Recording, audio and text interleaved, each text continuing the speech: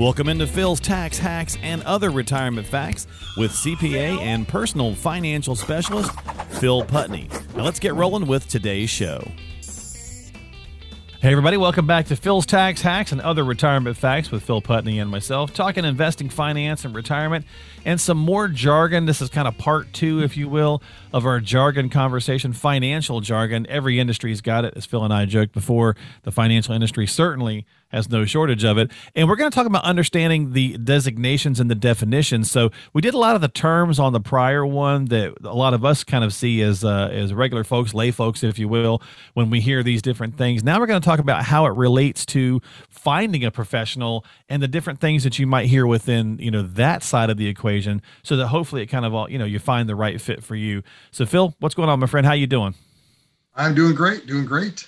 So I want to go through a few of the designations and some qualifications and stuff, so that if you're, thinking about working with somebody, or you're watching a show like ours or listening or whatever, you can kind of say, okay, is this person a talking head?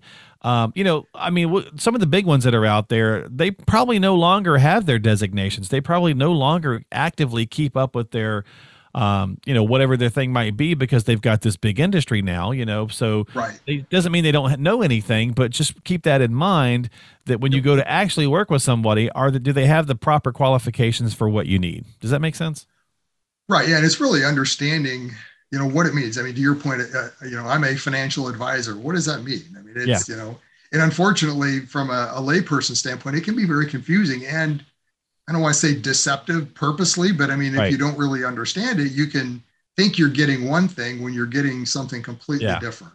Well, so you need to understand what's behind the door, so to speak. Yeah. And our regulatory system, I think, just like the IRS, making tax codes more complicated sometimes than they need to be, right? I think we get lawyers involved, and everything just kind of gets it just gets more convoluted than it maybe really needs to be. So that's kind of the point this week on the show, is to kind of address some of this stuff. And to your point, you're a CPA as well, and people tend to know what that is. They go, CPA, I know that. That's a tax guy, right? We automatically think, well, this is somebody who does tax. Right. Financial advisor, well, okay, is that an IRA or is that an IAR? That's our first one. What's that? What is the difference in those two things? So, it really comes back to licensing from that, but an IAR is an advisor, an investment advisor representative. So it basically means you're a representative of a RIA, which is a registered investment advisory firm. So that's one's a person, one's a firm. Yeah, effectively, right. So an IAR is it's not an employee. Generally, they're an independent contractor, if you want to think of that relationship, of a firm, the RIA, and the RIA is going to be either state licensed or could be SEC, federally licensed. Okay. Depending generally on size, some of it, or even choice. It depends on if you've got a client across many, many states. Sometimes it's easier just to become SEC versus state. So, but generally, so those are the two at the high level there. The IAR is the person, RIA is the company. Okay. And it's easy to confuse because they're just one letter and they just move them. Exactly. And then you get the C's. So then we get the C's thrown into the mix. So you've got chartered, certified, consultant, credited. So you've got and then you have things like CFP, CFA. So what are some of these kind of things? What's your thoughts there? So these are more, the C's, if you want to think of it that way, these are more designations. Some of them are licenses, like CPA, that is a license. That's a state license. But like CFP, well, that's not really a license per se. It's a designation that's very stringent on, requirements to get it and education, et cetera. So it's very similar to a licensing. But then CFA, similar, chartered financial analyst, CHCF are more relating to insurance industries. Okay. But then this area is where it gets just really muddy, because all of a sudden there's all these designations that people are coming up with to give. Sometimes it's to give themselves letters behind their name. So you've got to be really careful and understand what does it mean. Yeah. Because so most of these designations are bought, right? Well, it costs you to. Some of them are bought, right? So if you're just paying to get a designation, those are the ones you got to be really careful on, right? Because exactly. there's no meat or it's a low fee behind it. Yes, I say, or it's a low fee and low hanging. Like you can take a test that's like, I think of some of the tests I've seen, it's like a 90% pass rate because it's just pretty simple stuff. Right. I mean, it's open book, and so you pay the fee. You take this quick test, and now you're a whatever it is. Yeah, you're whatever it is. To your point, like CFP, there's a lot of that one's pretty stringent. There's a lot of work that goes into becoming one, and so it's trying to find out the right fit for you. And I think that's going to lead me, Phil, to this next one. And maybe this helps clarify this, because you do have to have the state and federal licenses to do the proper things, right? So these are the series. So when you're going to work with somebody, an advisor might have something like a Series 65 license or a Series 7 or a Series 6. So what is that kind of thing? Yeah. So the way, I guess, to me, you got to think of it, this is the license. The license then is going to determine what you can do and somewhat your relationship and responsibility with a client. Okay. So the security side of licensing can be general security. So that's a Series 7. Okay. In stockbroker, if you want to think of it that way, right? Transactional.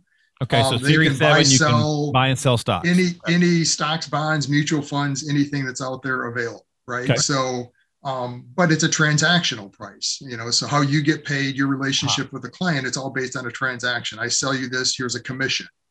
Okay. So that's where the commission side of the business usually lives. And if you think of that licensing, their responsibility or their relationship to the client is what's called suitability. Yep. So if I'm selling you something, I've got to make sure you're suitable. So I know your risk tolerance, I know your income, I know your assets. Based on all those items, here's something that is suitable for you. That should work for you. It should work for you. The difference becomes when I'm looking at that, there might be 3 things that are technically suitable for you, but I don't necessarily have to pick the one that's in your best interest. Any of the 3 will work, and it's suitable. So now it's up to that advisor to decide which one of those really they're going to use, which, and this doesn't happen all the time, but just so they can look at it and say, well, you know what, this they got a trip next year and I really want to try to go to that one. So I'm going to put as many people in that one. It's suitable. It works. Right. But I'm using that one because it pays me better. I'm meeting my obligation, but there's a little something extra in it for me. Right. And there, again, I'm not saying that's wrong. You just have to understand that's how that works. Right. Okay. On the flip side of that, from a general securities licensing, you've got the 65. And that's where we talked about the IAR, the RIA. That's a licensing for that type of security. So as a registered investment advisor firm under a Series 65 license, IAR of the firm, we can still buy and sell all the same things, for instance, that a Series 7 can. Right. But how we get paid is not based on a commission. So we're not a transactional business. We're not getting incentivized to sell you something new. Right. And that's why, so generally on that Series 7 side, that's why the old broker of, hey, I've got this, the next great stock. Yeah. When we get the emails of like, I only hear from my guy or gal when they want me to buy something, that's kind of more that side then. Okay. I mean, again, not to say that's what they're doing, but that's how they get paid. Right. So just understand it. Series 65, on the other hand, it's not based on transaction. It's based generally on assets under management. So it's generally a fee based on assets under management. It doesn't have to be. I mean, it could be a fixed fee, but bottom line is it's fee based. So there is a specific fee, either fixed or percentage of assets, or percentage of assets is the more typical one, but you're getting paid based on management of an overall portfolio versus transactional. With that type of a license, then we still have to follow suitability. So, everyone follows that, but now we have to take it that step further to be a fiduciary. Yeah. So now when I'm looking at those 3 options, I have to look at which one best fits your scenario. Yeah. It's like a legal and a moral and an ethical responsibility. Well, in our industry, just in general, there isn't the trips and the things like that. I mean, that's just not how it works. We get paid based on assets under management or fixed fee. I mean, that's how this industry works. So it's taken away that incentive, if you want to think of it, for us to sell specific items. I mean, it's really down to what's in the best interest for our clients. And that's where maybe more the planning comes into place long-term versus just a transactional, a product kind of thing. Correct. Yeah. And with that, at least personally, I mean, that's my approach to it is we always come into it with planning first, because now I know what is going to be in your best interest. I mean, it's still, you can still get in the right direction with what's in the best interest, but to get more specific and have the best of what's in the best interest of the client, to me, at least, you've got to have a plan. Yeah. What are we trying to accomplish? Now I know exactly what we're trying to do. Now I can look at, here's the options. This is out of those, this is the best one for the client based on whatever it is. And you can think, if you want folks, you can kind of think about that a lot of times. To me anyway, it kind of breaks down into the accumulation side, working with somebody where you're just accumulating money, who might be like that, Series 7, that basically that broker who's just helping you the transactional thing. Maybe that's younger and you're growing wealth versus the versus the preservation side. When you get closer to retirement and you're thinking, okay, now I've got all this stuff, how do I hang on to it? I need planning and strategy for the next 30 years when I no longer work. Yeah. I mean, I would say at a high level, that might be an easy way to look at it. The Series 65, that side of it still would apply, even if you're younger. Oh, no, true. I'm just trying to generally it's more, you're going to see more advantage from that side, though, I think, as you get older and need more. Right. Yeah. More service, right?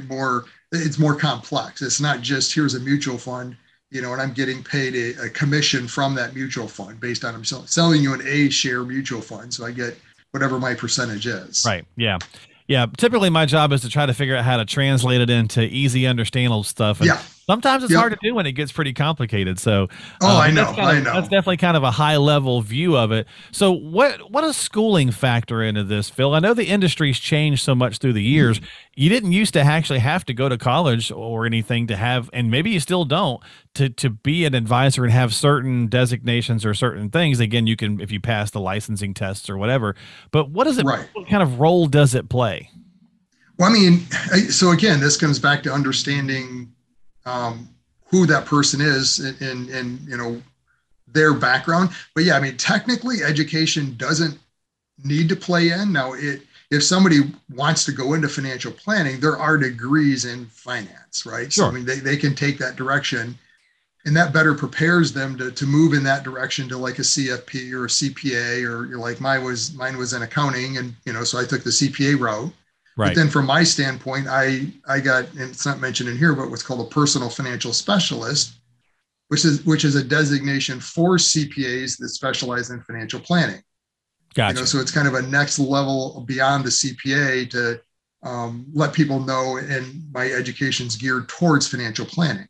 Right. But for licensing, like a CPA, there's a very specific educational background you have to go to get that license. Mm-hmm. For a CFP, there's not really, depending on your licensing.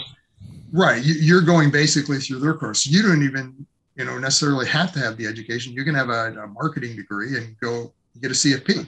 Yeah. And I'm not saying that that's wrong, but just understand how this process works. Education is kind of the base, beyond that, then is really what governs most of it is licensing.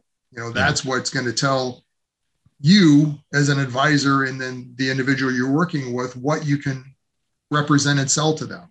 We didn't even get into the whole insurance side of the world, but insurance is another set of licensing that somebody technically can be insurance only. So they don't even have one of these licenses, but they're insurance only. And typically, Phil, that's the lower hanging fruit, where that adds that wrinkle too, where somebody might be insurance only, and there's some different things like an annuity, for example, or whatever different things that they can offer, and they're kind of calling themselves an advisor, and that's again, that's where it kind of gets. Well, it's not. I'm not calling it bad. Just understand what it is. But that's all they can do legally is insurance. Exactly.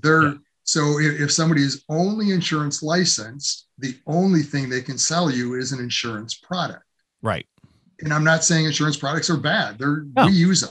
It's a financial tool. Yeah. But from my standpoint, it's one of the tools in my toolbox that I have available to me. You have the only tool. Yeah. You have all the arsenal in front of you based on the designations and the education and the things and the licensings that you've done. You have the gamut, whereas some people may only have limited, ammo in the box. Right. And that's, to me, where it gets very confusing from a client standpoint coming in on the outside. it's almost on you to really understand, well, who are you? What are you? What's your licensing to know then what are you getting? Right. Because it's not always represented that way. We have to do some due diligence ourselves. Yes. It's an industry where I think, I don't know if the rules have changed yet again. I know they've kicked it back and forth about testimonials and referrals. That's been no for a very long time. Then they said they're going to allow it. Then they said no again. And I don't know if they've decided to allow it or not. But it's one of those kinds of things where, you get, hey, who do you use? When you're just talking with people in general, your friend on the street or whatever, like, well, who do you use? And you might get referrals that way. But then at that time, we need to do our homework. You can go to FINRA.org.